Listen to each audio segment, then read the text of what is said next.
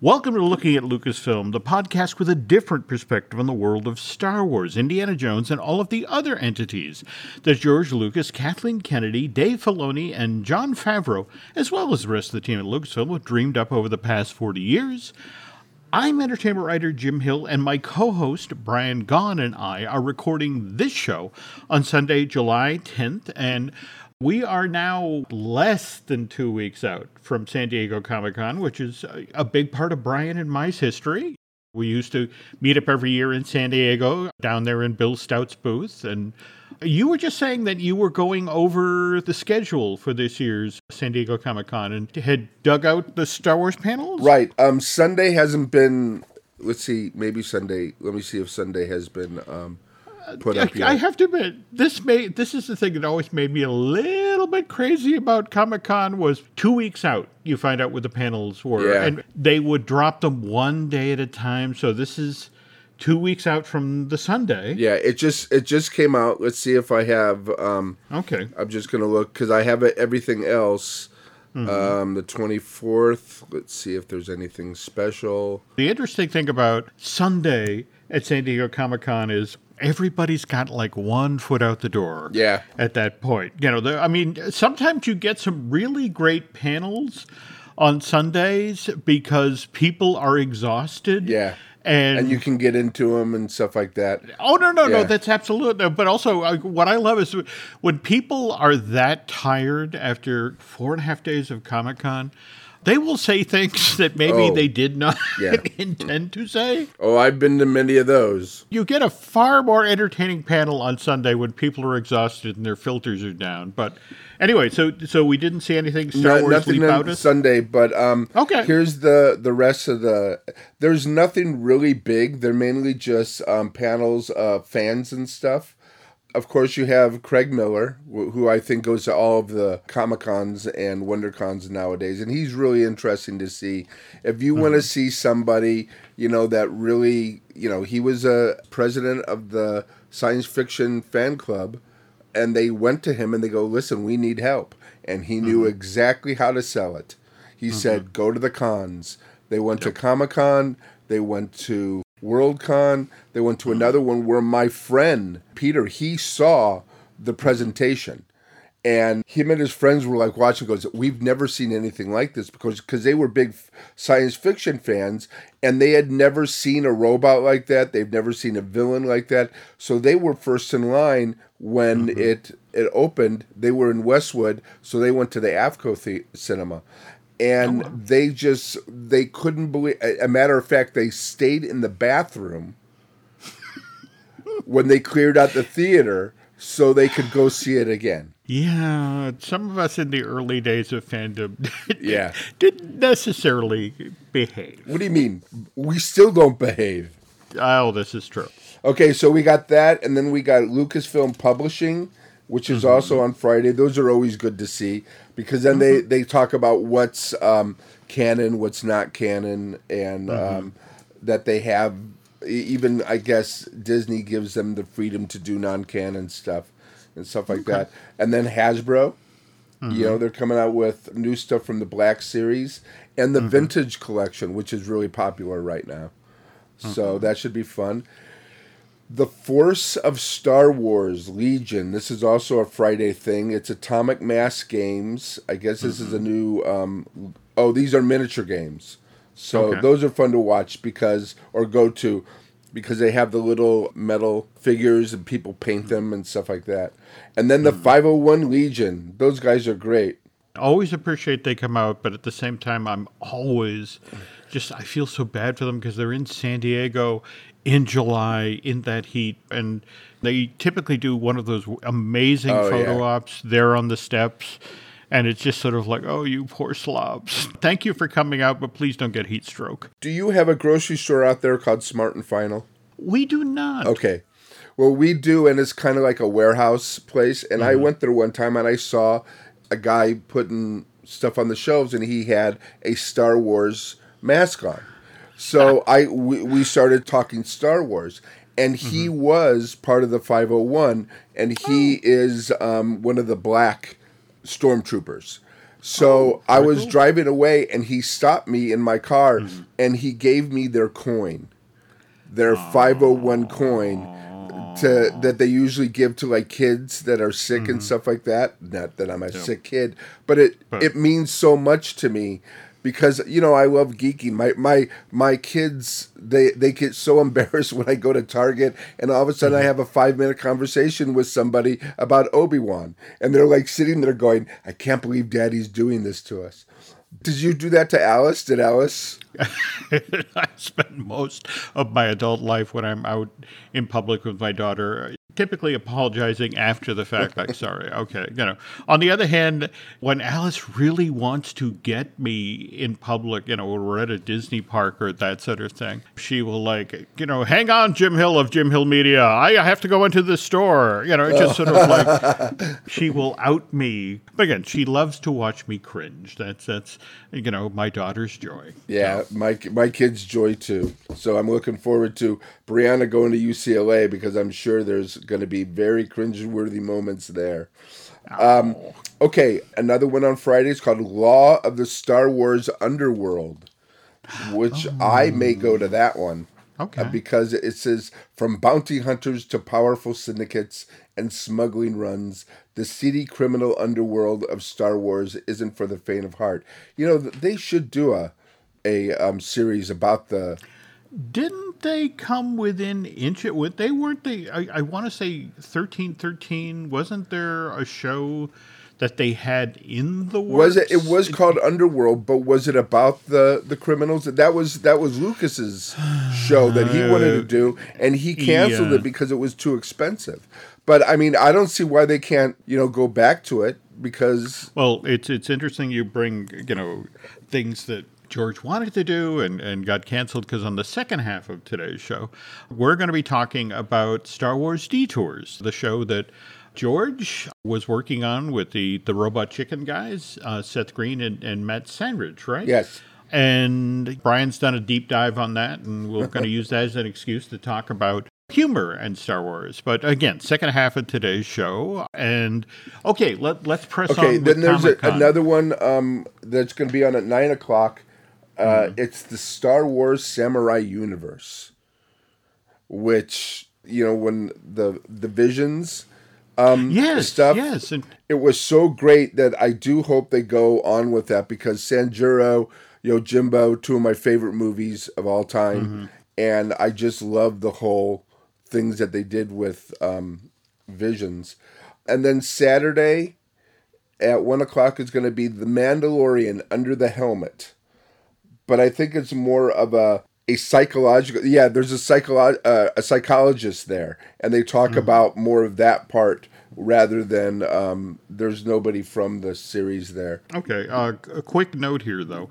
It turns out there is a season 2 of Visions in the works. In fact, excellent. Supposedly, that anime anthology will debut in the spring of 2023. So for those of us who really, really enjoyed the first one of those, and clearly Star Wars Samurai was a big, big chunk of that, can't wait to see that. There's also a way to watch them, too, because you watch them in the original Japanese with subtitles, and they're brilliant because that's the way they were made.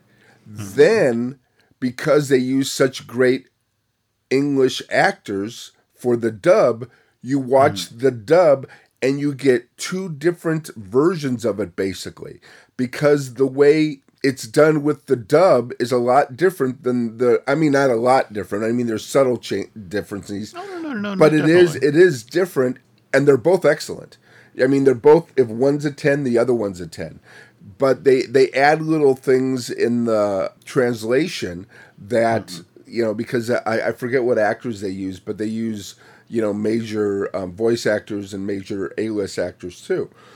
And so I watch each of them twice because of that. And it was the way Devin, my son, he suggested I do that, and he was right. So if you haven't seen them in the original Japanese, go back and see it, especially the Samurai one, because it works a lot differently I will give that a shot. Okay, so continuing I'm on sorry. with the. Okay. Oh no! Again, that face it. Stay on there's a lot of target. folks. Stay on A lot of folks target. headed in. Go. Okay, costumes of Obi-Wan Kenobi, which would be interesting to see because the costumes were amazing for that. And that's all I have for Saturday. I don't have a Sunday schedule yet, so it doesn't look like there's anything for Sunday, but who knows? It may change. If we jump ahead 2 weeks, you're actually going to be down in San Diego. In fact, you're going to be helping Bill with his booth. Oh, right? yeah, we're going down there Tuesday. Oof. Yeah, Okay. we get down there Tuesday because he's 72, I'm 62, so we need a little time to do it. And when we do Wednesday and then we have to do Wednesday night, we're exhausted and hungry. So what we do is we go down there Tuesday, we set up Tuesday, then we come in, after, about 3, 4 o'clock on Wednesday, we meet our friends and stuff like that. And then we go through Wednesday and then we go through the whole other 4 days. And it's wonderful. I'm looking forward to it. I guess we'll all be wearing masks again, which is okay. Yeah, I was just checking that in regard to the San Diego Convention Center. In fact, supposedly, not only to be able to enter the building, you're going to need to have a mask, but you're also going to have either your vaccination card with you, which has to be up to date, or proof of a COVID test within the last 72 hours. Yeah, I got to get my booster on next week, so I'm completely protected.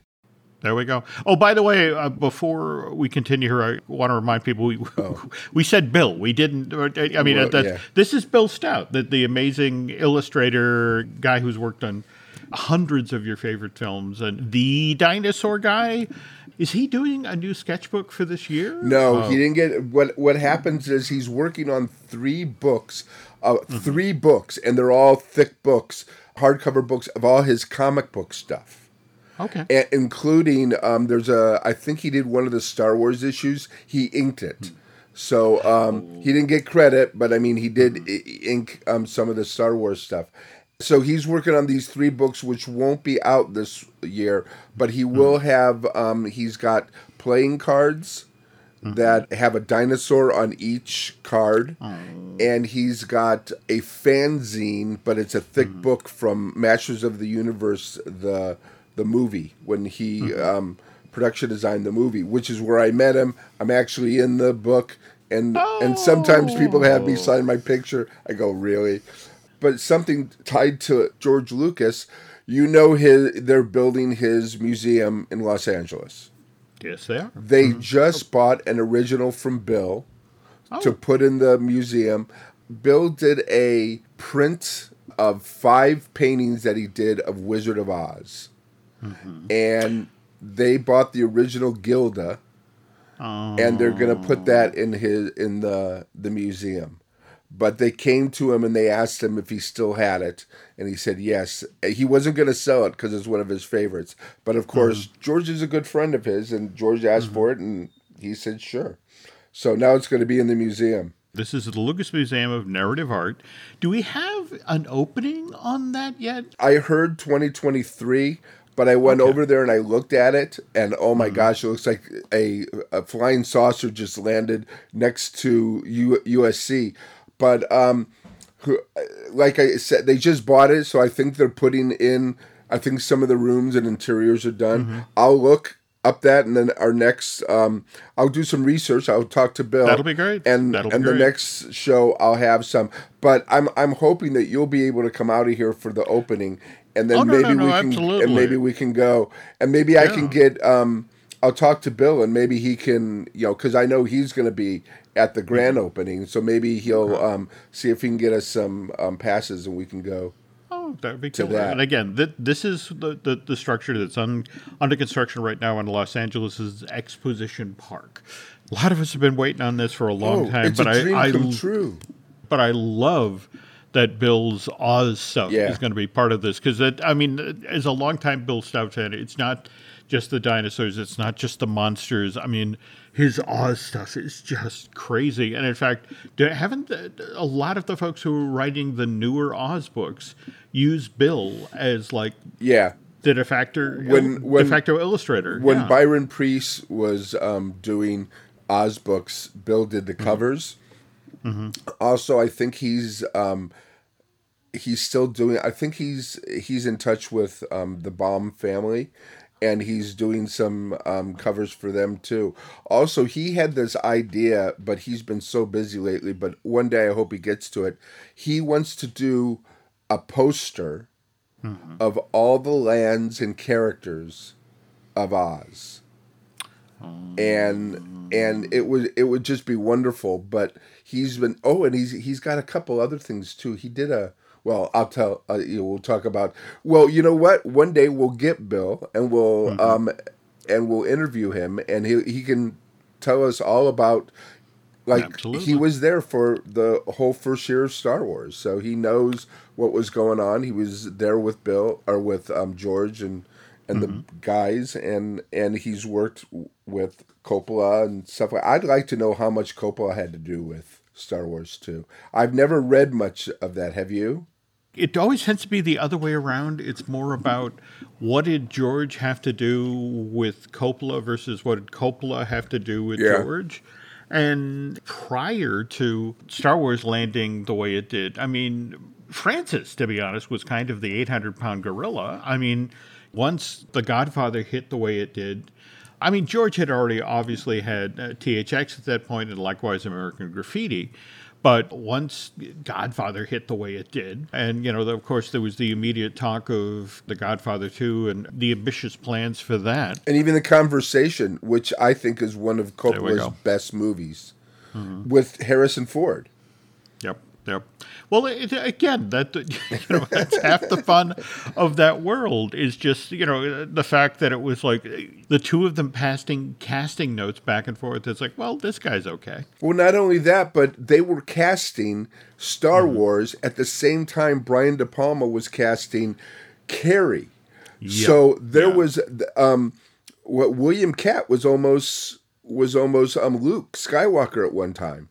And wasn't Amy Irving in the run? Yeah. Oh yeah, because she was in the running for that too. But I guess when you're casting with Brian De Palma, Brian De Palma wants something. I mean, he's the really gruff New York guy, and George is a guy from Modesto, so he's gonna go, yeah, sure, you can have Amy. I'll take Princess. I'll take Carrie. I'll take. There we go. Debbie Reynolds. You can have her, and I'll take Debbie Reynolds' daughter. There we go. All right, folks. I know the show is mostly underway at this point, but we're about to plunge into the Really Feral News segment here. But news portion of this week's episode of Looking at Lucasfilm is brought to you by Storybook Destination, trusted travel partner of the Jim Hill Media Podcast Network. For a worry-free travel experience every time, please book online with StorybookDestinations.com. Now, you wanted to talk about the rumors that are out there about Millie Bobby Brown? Yeah, I just heard about it. I guess the Mirror and the Sun, they reported right before Volume 2 came out that it was weird. They weren't saying that she was in talks. They said that she and her father are good friends. Her father's her manager, are good friends of Kathleen Kennedy. And they were talking about how maybe Millie Bobby Brown could be in future Star Wars because she has the 12 to 30 range of Q. What do they call that? The Q ratings or whatever.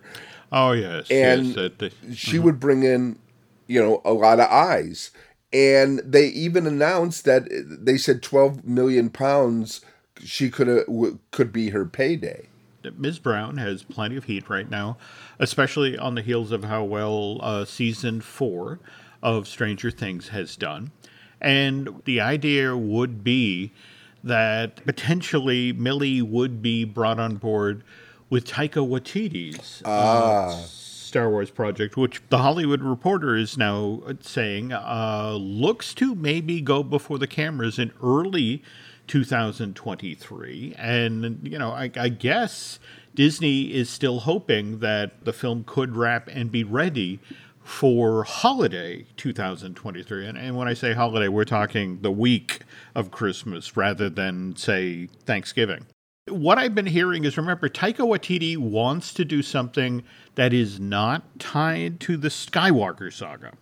That he wants to do a Star Wars movie that is outside of the Skywalker wheelhouse. And so the whole notion of the young girl who has the gift of the Force thing is like, didn't we just do that with Rey? Yeah. Given the character that Ms. Brown plays in the Stranger Things series, 11, with her psychic ability, it's kind of like, didn't she already do this again? So they're having this conversation, especially supposedly about the first Star Wars theatrical film since Solo. Well, there's also Skeleton Crew. Well, yeah, there is Skeleton Crew, and remember, we do have the Jude Law plus several younger actors. Have they announced the actors yet, or they just announced Jude Law? Because I haven't heard anything more about what actors would be, and if they want a young actor, she would be perfect for it. Well, now here's the thing: Skeleton Crew supposedly began filming last month. All right, and in fact, I wanted to make you aware of this because they shot a lot of Ahsoka at Manhattan Beach Studios, which you mentioned you've been to. Oh, yeah. Also mentioned that there's also going to be work done on Skeleton Crew on an undisclosed location in Culver City, and also up at California State University in the Domingos Hills. That's not where your son is going to school. No, he's going to Santa Cruz. He's Santa Cruz. Yeah. Okay. All right. So I know that would be kind of hoping, cool. Just drive up and it's like, hey, Dad's here to visit you. Let's wander over that direction. Okay. Well, to answer your question, I think it may be a little late for Millie to join the cast of Skeleton Crew. Given the very Q rating you were talking about, it would seem to me that the Taika Waititi project, given her high profile right now, but at the same time, aren't the brothers supposed to be shooting the 5th and final season? Yeah, that's the thing. It's they're gonna. I hear it's gonna start later on this year, and then they already have their next project afterwards. They're doing the Talisman. Finally, it's going to be done. I saw that. So one of the kids was even reading the book in the Stranger Things. Oh, no. Yeah. So I'm going, okay, there's got to be a reason why they put it in. And then they announced that they're working with Steven Spielberg to do it. Okay. But yeah, the last season is going to be before camera soon. And they take 7 months to do it. Mm-hmm. It's a 7-month filming schedule. So I don't know if that could be... Well, it could be. If they said 2023, the end of 2023, then, yeah, who knows? Also, let's not forget about the fact that Patty Jenkins still has her Rogue Squadron, I want to say. Yes. I guess what I'm saying is I would love to see Ms. Brown in a Star Wars project. I just don't want to see her as Rey's younger sister or, just somebody else who suddenly discovers they have the Force. Just sort of like, let's do something different here. Let's give Bobby Brown a new challenge. Well, Taika has been known to change up things, so I'm sure that he's very much so. But now, if you can hang out for just a minute, when we get back, Brian and I will talk about Star Wars detours, as well as, to be honest, just humor in general in regard to the Star Wars films.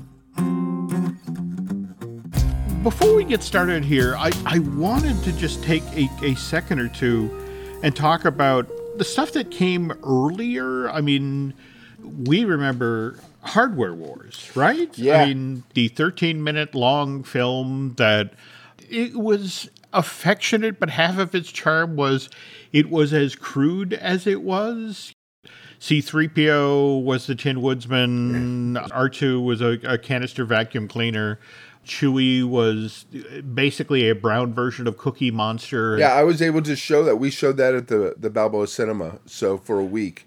So, because it was only 20 minutes, so it was also in 16. We had a 16 projector, so we were able to show that. And I think we showed it with a couple of those, those exploitation film, the Boob Tube. That's what we showed it with, which was a great bizarre movie. Yeah, but that sounds like a fun double feature. It was very, very fun. Oh, and Kentucky Fried Movie. That's what we showed it with. Oh, geez. John Landis' first film. What is the film trailer in the middle of that? Catholic schoolgirls in trouble. In trouble, yeah. And they had that shower scene, which I will not tend to forget for the rest of my life. I think of a lot of us who remember that. All right. I actually tell you folks, one of the reasons that we decided to settle on humor as a topic for this week's Looking at Lucasfilm was, of course, the trailer for Clerks 3 just came out. For those of us who remember the original Kevin Smith Clerks from '94, what made that film fun? Well, for example, the Death Star contractors riff in the film, which, by the way, they actually reference in the trailer for Clerks 3, only that they make the joke to the effect of, oh, I'm not doing that. I don't want to get sued by Disney. Yeah. Which sort of opens the door to talking about Star Wars Detours, because oddly enough, one of the reasons this isn't as well known, this animated series, as it obviously should be, has a lot to do with Disney. But Brian, you prepped some material about this. Do you want to share? Yeah. Oh, absolutely. First of all, with Kevin Smith, just to get a little bit, he puts a Star Wars reference in all his movies. Of course, one of the best was Mallrats, when Silent Bob was trying to get the videotape, and then he uses the Force to get it. But because of what I saw, I was looking into comedy, and if you think about it, the first real comic thing done in the Star Wars universe was probably the holiday special. Yeah. Inadvertently. It's kind of interesting because I want us, as part of this feature segment, to talk a bit about Spaceballs. And, of course, yes, Mel Brooks loved to use Harvey Korman in, he was in Blazing Saddles, he was in High Anxiety. I'm blanking, where else Mel used Harvey. But that's the weird thing. I feel like the Harvey Korman stuff, and he's in... Oh, my gosh. Yeah, it's just... Did you read this before they shot it? It started out as a dramatic story about Chewie's family waiting for him to come back for Life Day. And it's, they were very sad, and they have stormtroopers coming in, and it's very dramatic. And it is kind of funny, though, because the set of their house, on the outside, it looks like something a treehouse designed by Frank Lloyd Wright, but inside it's all filled with IKEA furniture and modern stuff, and then there's this bizarre, video that the grandfather watches with Diane Carroll, which is like soft porn. I mean, in much the same way that people of my generation can't forget the shower scene from Kentucky Fried Movie. To bury the needle in the exact opposite direction, you cannot forget the grandfather watching the Diane Carroll hologram thing. It's just sort of like, I may need to stop this for a moment and go shower, and not in a good way. Yeah. Just sort of, you do not feel comfortable watching that. And then to fill up it was going to be shown for 2 hours on network. It's an hour and 47 minutes. I'm sorry, go on. I don't know. You're not wrong. As I understand it, initially it was supposed to be an hour. And then it was one of these things where CBS kept coming back and saying, hey, we'll give you 2 hours, or we'll give you 90 minutes. Hey, we'll give you 2 hours. And so it was just this whole notion of, okay. And remember, this is George during a period where he still as much money as original Star Wars will make when it's out in theaters. At the same time, George is determined to pay for Empire all by himself. Right. So it's a whole notion of, okay, I'm getting a very large check from CBS, and then now they're getting a larger check because it's, 90 minutes, even larger check for 2 hours. All right, sure, let's go. And it just took the eye off the ball in regard to quality control, especially with the comedy sketch portion of it. Well, I don't think anybody from the Lucasfilm was involved in this at all, because one of the writers, do you know who Bruce Vilanch is? Oh yes, yes. You know, Academy Awards no, that's it exactly. Yeah. You know, one of Billy Crystal's go-to guys Yeah. for the opening monologues that Billy used to do at the Academy Awards. Yeah, I mean, a great comedy writer. hilarious. But he said he was on cocaine for much of this for writing this thing, and you can kind of tell in some of the comedy parts. But that's what they force these comedy musical parts into it. They have B. Arthur from Maude and Golden Girls singing a song based on the Cantina song and about how everybody should go home.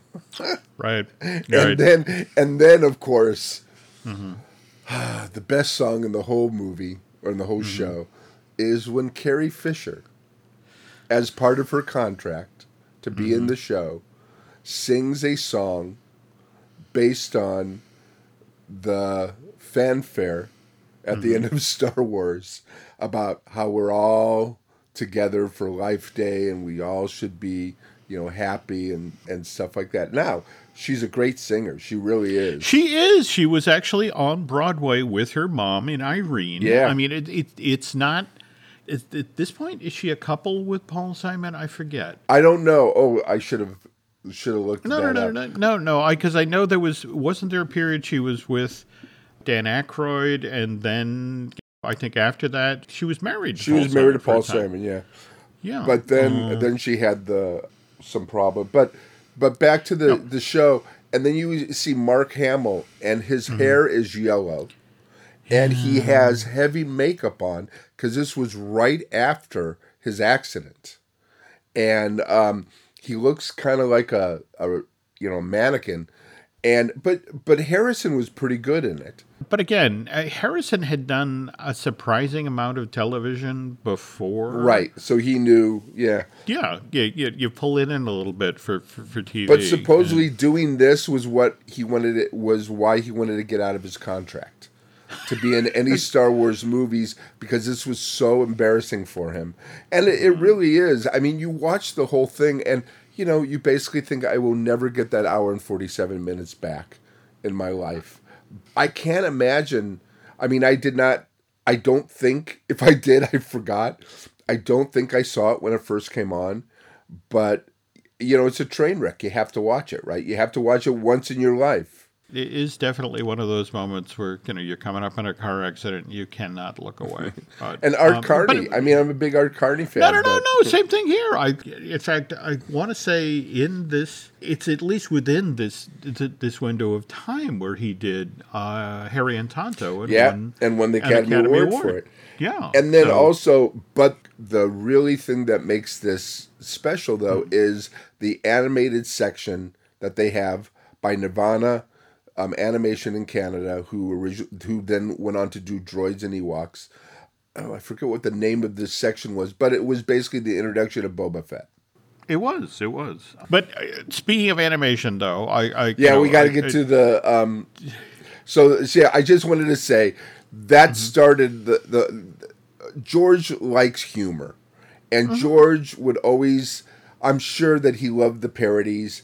There's a great parody on the Richard Pryor show where they actually use the costumes from the Cantina scene, the Rick Baker aliens, and he goes through the bar and he just riffs, and it's brilliant. Some of my favorite bits from Robot Chicken were when George himself would turn up voicing George Lucas. In fact, that wonderful one where it's George at Comic-Con and, steps out of the wrong elevator at the wrong time, and this sort of sea of humanity comes running at him. And doesn't he? It's the nerd character. The nerd is dressed as a tauntaun. So he tells George to jump on top, and they escape from these guys, and they go on stage because George is now giving a speech, and then he puts his hands, to introduce the tauntaun guy, and he, now he is the greatest person on the planet, and he bows. Yeah, it's beautiful. And then I think he goes to a psychologist in one of them, and he talks about how much he hates the holiday special. And in fact, as I understand it, this is what sort of the impetus for Star Wars Detours. That George, again, loved the work that the guys at Robot Chicken were doing. But the guys in Robot Chicken, they were doing it for adults. And they were making it for fans of it. So one of the best gags in the whole thing is when Palpatine picks up the phone and it's Darth Vader telling him that the Death Star has been blown up. He goes, "What? By a bunch of teenagers?" He goes, how am I going to get funding to build another one? That's Seth MacFarlane, who's doing the Emperor. And seriously, folks, if you have not seen this particular bit, again, it is such a wonderful piece of material. It totally delivers the goods. But all the little vignettes, they're very funny and they're very. But then, okay, so because this did so well, George went to them, I think in like 2007, but he didn't announce it.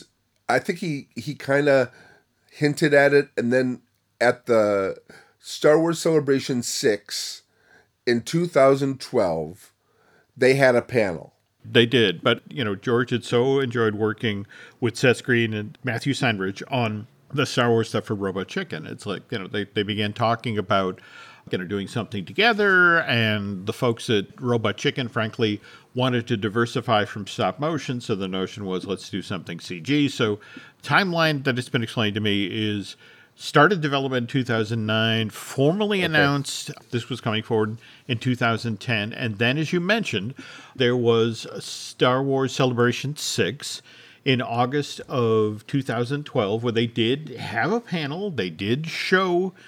And that's the other thing people need to understand. This wasn't a small effort. There were 39 episodes of this show produced, 2 full seasons. They were already well in development of season 3, which was going to feature a completely musical episode. In fact, I want to say Weird Al Yankovic, who did some voice work for the show, was involved in developing the songs for that. But then in October of that same year, of Celebration 6, 2012, that's when the Walt Disney Company acquires Lucasfilm for $4 billion. And they had announced it. It had a home. It was going to show up on the Sci-Fi Channel. Wasn't that the plan? Or didn't Universal own the Sci-Fi Channel at the time? I think they did. I want to say yes. And in fact, the Sci-Fi Channel, just the year before they began development on Star Wars Detours, is when Spaceballs, the animated series, ran on Sci-Fi. Right. Did you ever see any of those? Or I saw one of them. See, I wasn't crazy about the... I love Mel Brooks, and I think he's done the best parody movies ever. Blazing Saddles was more of a tribute than a parody film, and so was... so was Young Frankenstein? The Young Frankenstein. But his other parody films, he would star in them, and then it would be a Mel Brooks starring film. And he's always better in the background. So I wouldn't like what's the film? High Anxiety. If he got somebody who was a Jimmy Stewart or a Cary Grant, it would have worked a lot better. I am so glad you brought up High Anxiety, because I actually put Spaceballs and High Anxiety on the same level. I mean, I think if you go through High Anxiety, there are like 5 or 6 genuinely brilliant Alfred Hitchcock jokes. Yes. And Cloris Leachman is fun. But then there's another 90 minutes of movie. And yes, Mel Brooks is not necessarily the best actor in a Mel Brooks movie. You know, if we jump ahead now to Spaceballs, I remember Billy Crystal did an interview in Playboy magazine, March of '88, and this was right after the original Spaceballs had come out. It had come out the summer of '87. And Billy was talking about, I mean, these are 2 kids who grew up revering Mel Brooks. I mean, again, Rob Reiner is Carl Reiner's son, and Carl and Mel did the 2,000-year-old man together. So it's like, and they used to do that at the Reiner house. So Rob would sit there and watch Mel Brooks's genius from 2 feet away. But Billy Crystal actually talked about how he and Rob went to go see Spaceballs in theaters, and they walked out, and it's like Mel did the cardinal sin of comedy, that his timing was off. Oh, okay. It's just like it came out the summer of 87, and Return of the Jedi had come out in 83. And it's like, wow, you're making fun of something that's 4 years old. Oh my God, Mel, come on. It's not like they're going to make Star Wars things over and over and over again. It's like, just they thought it was this out of date parody. Also, Airplane had come out in the summer of 1980, and kind of cinematic taste in parody changed because of that movie. Yeah. Suddenly it wasn't, I know this is a funny movie because it's got Harvey Korman in it. It's like, this is a funny movie because now I've got Leslie Nielsen or Lloyd Bridges or Robert Stack who are being straighter than straight, and that's what makes it funny. And that Mel Brooks films, they work on visual comedy for the most part. And the Airplane movies, wordplay, mixing up, like I like coffee like my men, black, stuff like that. There we go. It was a whole different idea of parody, and then Mel Brooks tried to do that one film where he was the businessman. I forget. Oh, no! Life Stinks. Life Stinks. And the movie stinks. That we're not going to talk about. But again, it could have been a good idea if it was maybe Eddie Murphy as the main character. I mean, because that kind of worked in Trading Places. Yeah, I don't know. I am so happy for what happened to Mel Brooks' career with when the Producers opened on Broadway. Yeah. And that, after years of, frankly, bad films like Dracula, Dead and Loving It. Oh, my gosh. Stuff like that. It was just so nice to see a genuinely funny Mel Brooks thing as opposed to a painfully unfunny. And in a lot of ways, that's the problem with Spaceballs. There are, don't get me wrong, he made some really smart choices in that, for example, bringing in John Candy and Rick Moranis. And I would argue Rick Moranis is the utility player. Absolutely. In that movie. But Bill Pullman was really good, too, because he was the straight man. Have you seen the vignettes that Max Brooks did with his dad during the lockdown? I have seen the one or two where it's Max standing outside of his dad's house. Yeah, and his dad behind the glass. Behind the glass. Some of the most brilliantly touching, funny things you have ever seen. And here's a guy, Max. He's brilliant in his own doing the zombie stuff. No. And I mean, World War could you Z, imagine being the offspring of two of the most incredible people on the planet that should not have been together?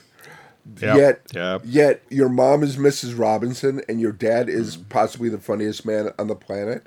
And I think he was the only son, wasn't he?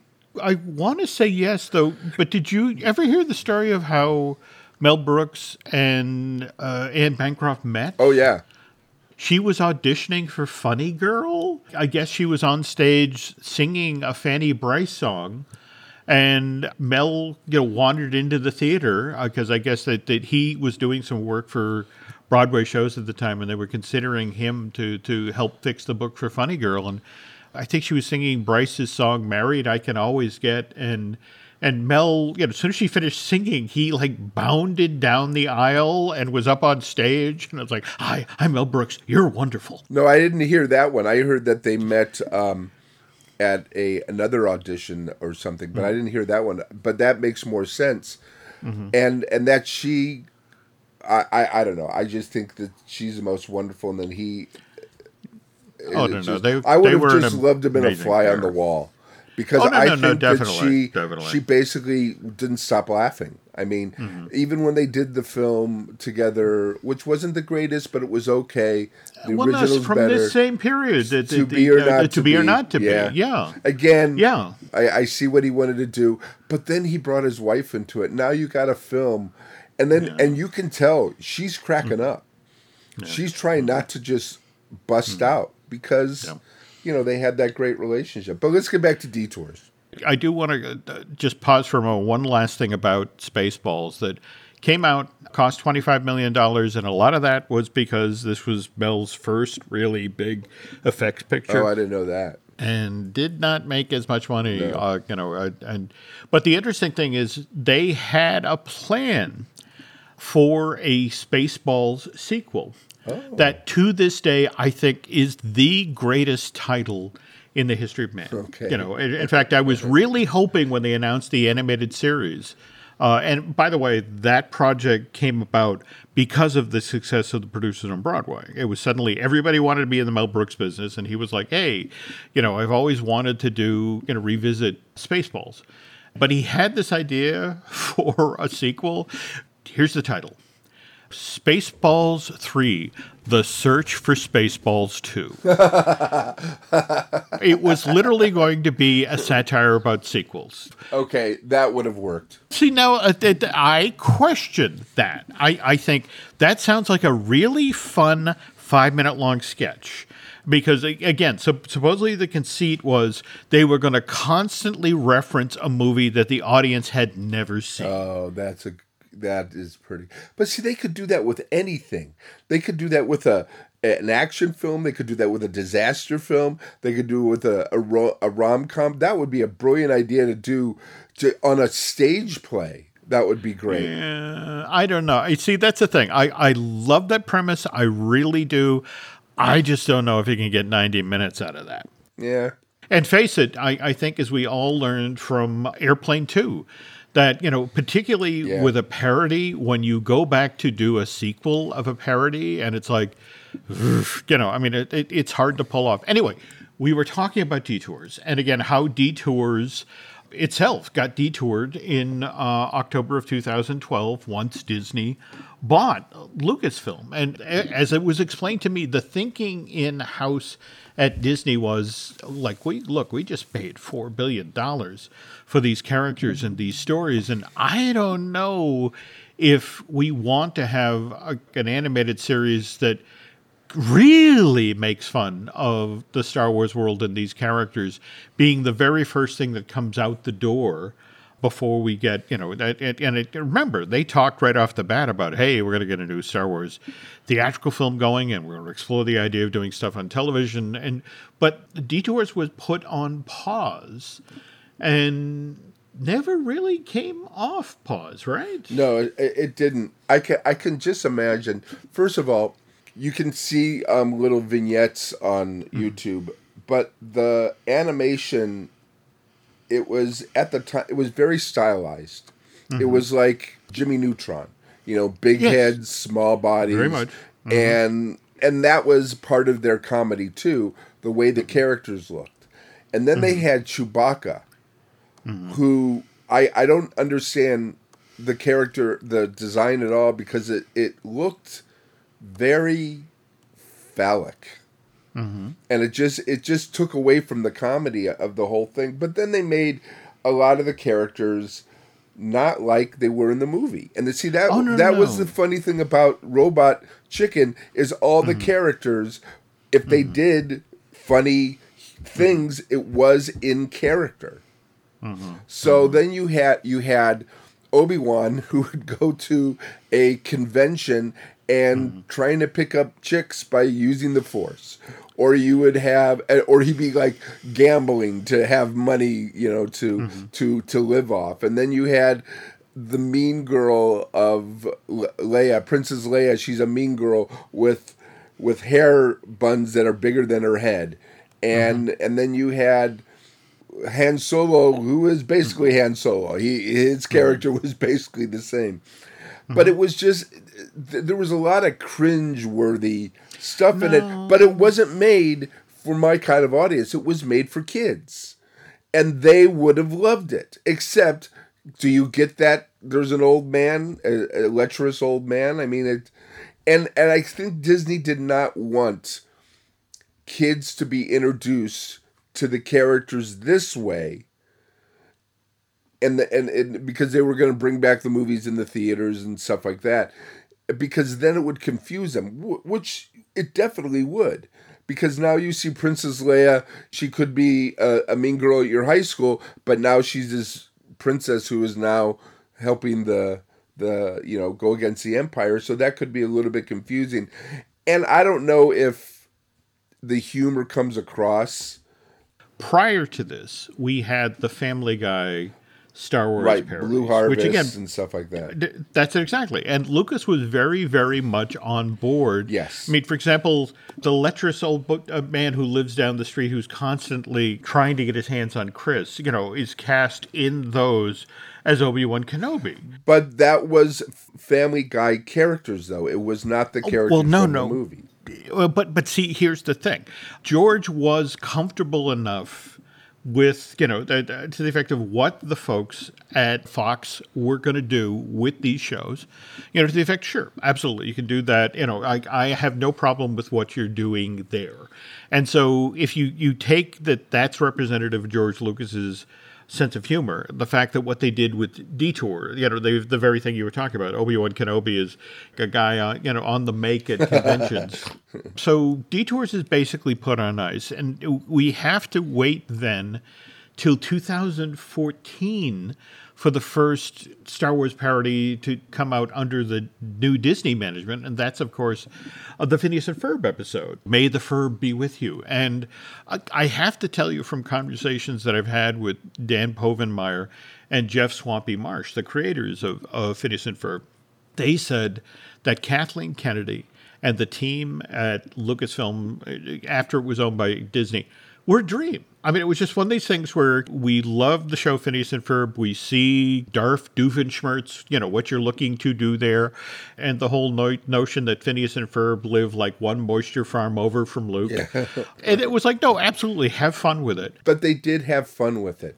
It wasn't mean. It was a tribute. No. I mean, the Family Guy stuff, there was just some stuff. I watch and my eyes bleed. But still, with this, it was very sweet, and it was in the Phineas Ferb, their vibe. It was in that.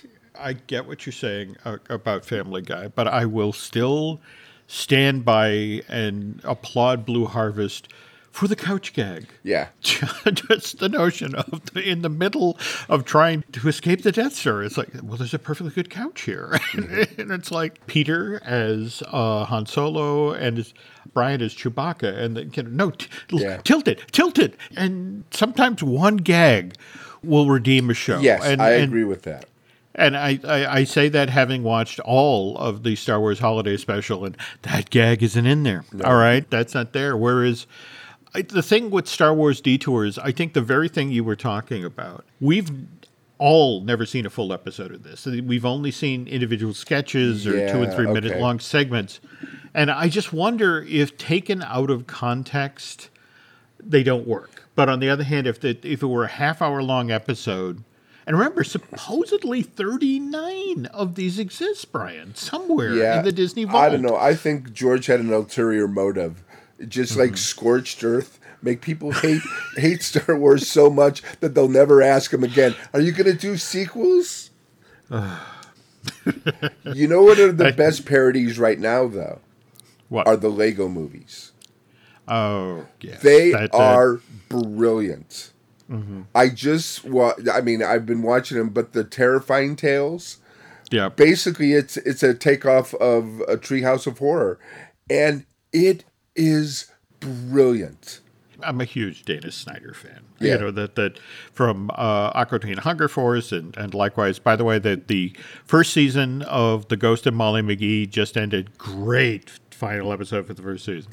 But it's worth it alone to watch the Terrifying Tales for that moment. I want to say Dana voices one of the Hutts, who's trying to build a casino. A casino out of Darth Vader's palace. There we go. And there's a great moment when they've gone inside the building and the villain says something, and there's a flash of lightning, and Dana's Jabba character is like, did the lightning just flash inside the building? Because it's a wonderful, wonderful bit. And you're not wrong. And in fact, remember, we've got our summer vacation. Oh, I can't wait to see what they do with that. But again, the characters are their own characters.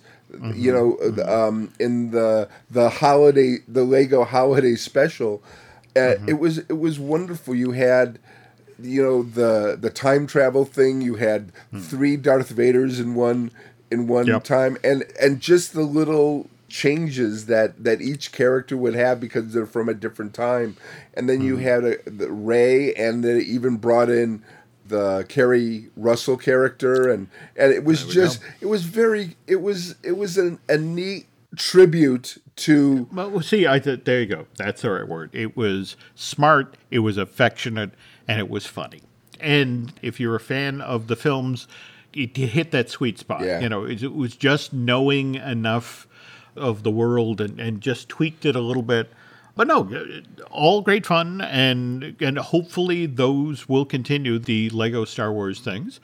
But yeah, we're kind of in an interesting space now in regard to Star Wars and humor. That said, on the other hand, every time Amy Sedaris shows up in The Mandalorian or the Book of Boba Fett, it's just sort of like, a wonderfully funny character, but because she's so authentic, she's so real. She is very real.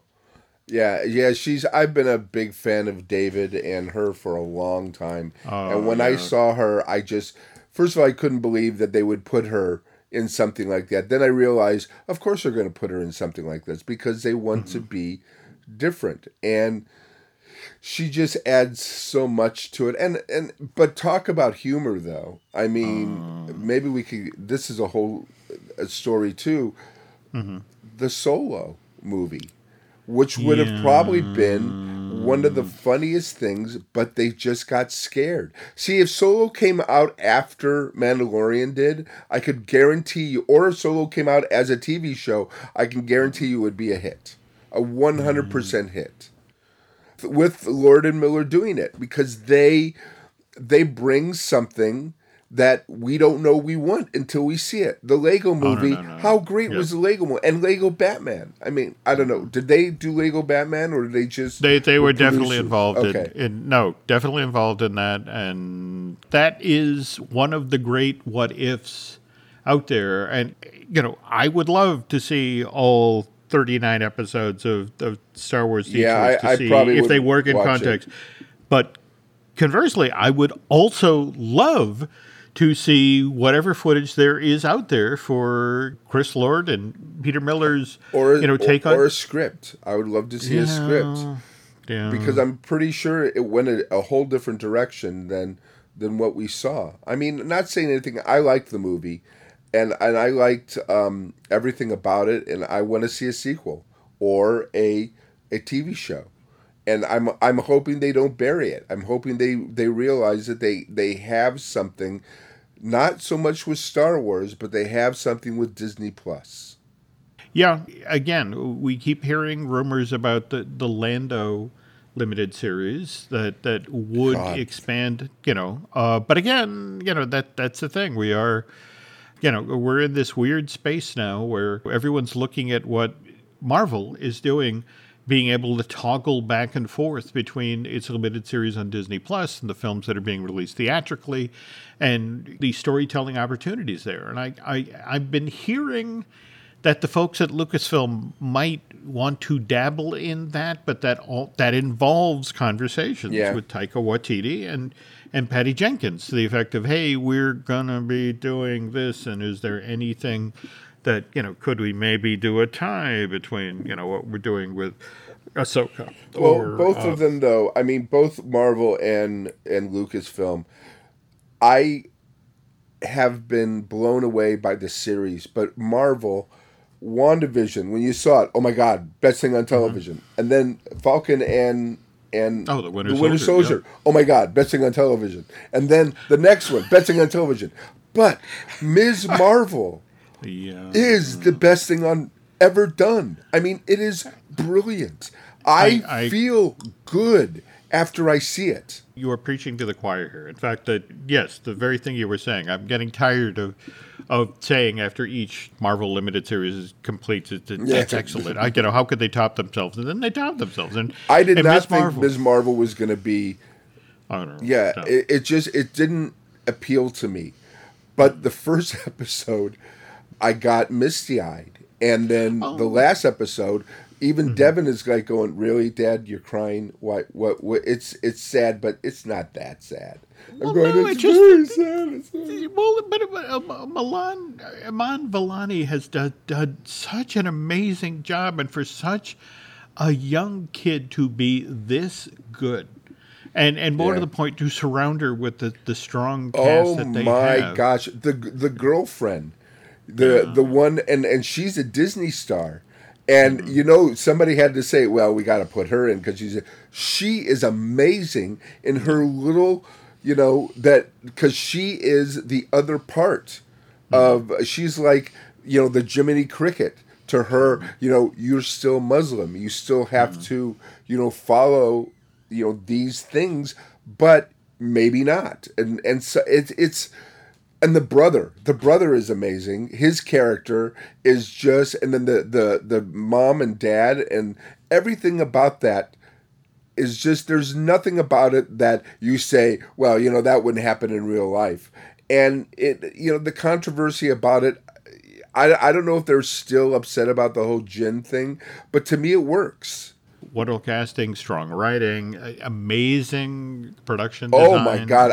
The budget on this has got to be, it is the only, I've seen a lot of Comic-Cons, pretending to be Comic-Cons in movies.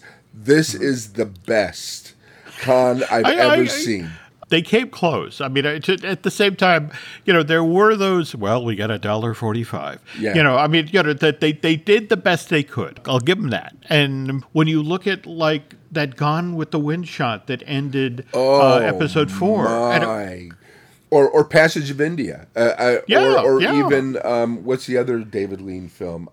Dr. Zhivago. It was all there. Lawrence of Arabia. It was all there. And you're just watching going, this is a David Lean. This is a David Lean shot. I've never seen anything like this outside of a David Lean movie. And Devin and I were going, was this CG? Were these people CG? Were they all extras? Because what they did with Moon Knight, when they did the Egypt thing, they had just about 100 people and they mixed them all over the place. This was thousands. It looked like. All right, folks, and forgive me for doing this, but again, we're talking David Lean, Dr. Zhivago, which, by the way, Sir Alec Guinness started. There we go. We got it back to Alec Guinness. So technically, we're Star Wars. Okay. And on that note, folks, I think Brian and I are going to shut down this week's episode, but remember, lots of great Star Wars stuff coming over the horizon. By the way, hopefully on our next show, Ryan and I will be able to get access to Light and Magic, which starts tail end of this month, July 27th, I want to say. And Drew Taylor was just telling me he's had the opportunity to view a couple episodes and just says flat out amazing history of ILM. But hopefully we'll get to talk more about that on upcoming episodes. And also Comic-Con. And also Comic-Con, which Brian will be there right in and hopefully be able to report back on some of the panels we were talking about at the top of the show. With 175,000 of my best friends. There we go. All of them masked up and all of them vaccinated. Okay. So, all right. Anyway, Brian, in the meantime, where can folks find you online? You can find me online at Geek with Children, and Children is spelled CHILDRN, and that's on Twitter. And I don't put a lot of stuff up recently, but when I go to Comic-Con, there will be a lot of stuff up there. I'll be doing stuff. People come to Bill's booth, the cosplay there. I'll go over to the Star Wars and take like. Have we? Yeah. I'm sorry. That's okay. Go on. Well, no. You have that one absolutely amazing story about, was it the special edition of Comic-Con, the gentleman who came by the booth? Yes. Can you tell that story? It was Sunday morning, and we were all sitting there. We all, meaning Bill, it was special edition, so Bill didn't have his regular 2 booths. He just had a table, and he did very well, and he was selling, and there weren't a lot of people there. And the person who was in charge of him, we would bring him to his panels and stuff. She was standing there, and then the rest of the people around us, they were all science fiction writers selling their books or artists, and it was Right. and we all became friends because that's what you do. Of course. So this guy comes up and he's kind of dressed well like a Comic-Con guy. And Yep. you could see his gray hair outside his mask, and he had a beard on, and he was very vibrant. He was very, when he would talk, he would work with his hands a lot, and I knew he had to be some kind of actor because, of course, I mean I've been around actors so much, but he was a fan of Bill's, Right. and he sat there for maybe a half an hour, at least 20 minutes, and he talked to Bill, and we all kind of just let him talk to Bill, because that's what I do, because there are people who come from everywhere to see Bill, and they don't want Bill's assistant to be in the way, and sometimes I'll get up and I'll walk away and they'll get to sit in the seat, but he's showing Bill he's doing this animated thing with puppets, and he's saying somebody built the set for me, but I'm doing the animation, but I didn't recognize his voice. I didn't recognize who it was. So you could tell that he's very happy because he got to talk to Bill, because everybody who's a geek is a fan of Bill, knows who Bill did for one reason or another. William Stout. So he walks away, and Bill turns to me very nonchalantly. He goes, "Did you know who that was?"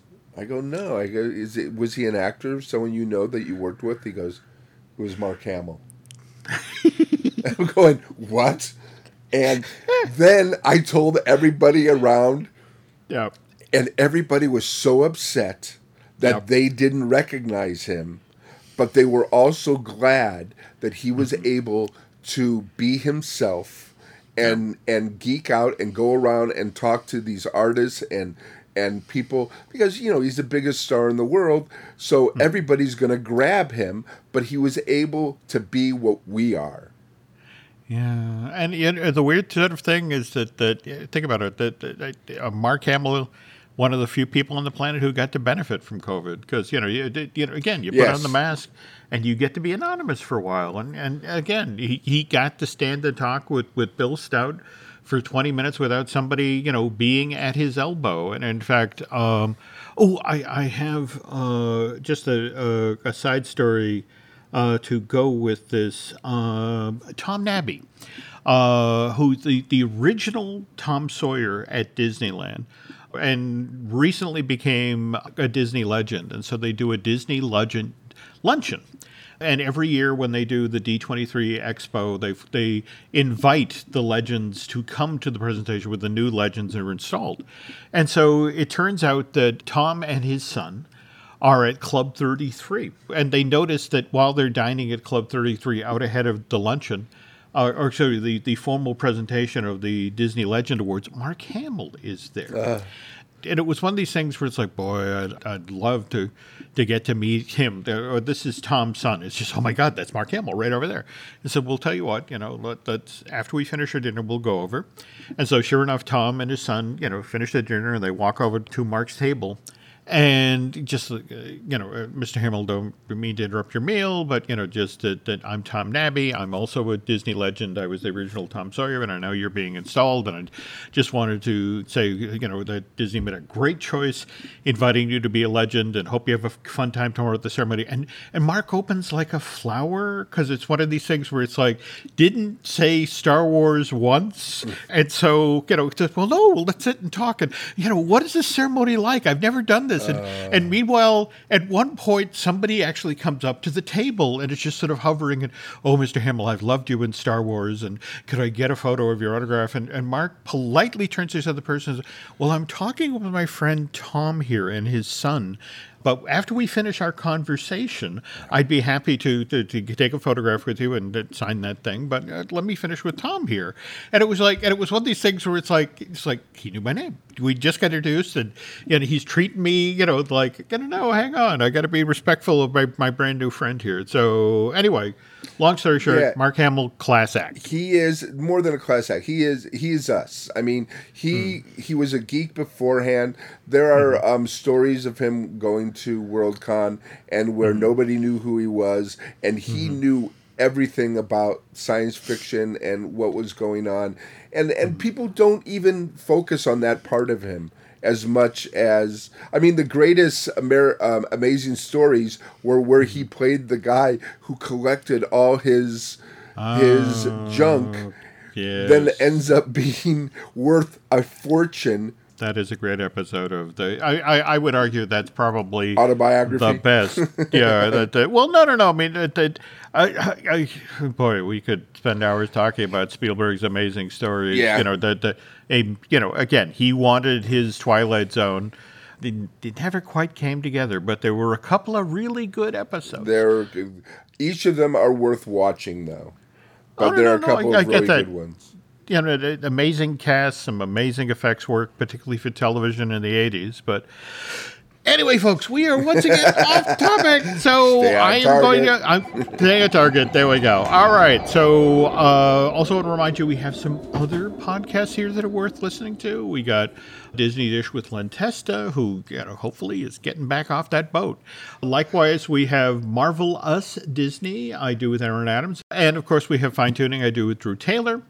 Tell you what, if you could do Brian and I a favor, if you could head over to Apple TV and rate and recommend the podcast you're listening to right now. Likewise, if you really, really, really like what you're listening to right now, if you want to head over to Bandcamp and subscribe, that would be helpful. And let's see. If I don't remind you from a social media point of view, to go over to Twitter and Facebook, where you can find us under Jim Hill Media. And then over on Facebook, we're actually Jim Hill Media News. If I don't say that, Nancy hurts me.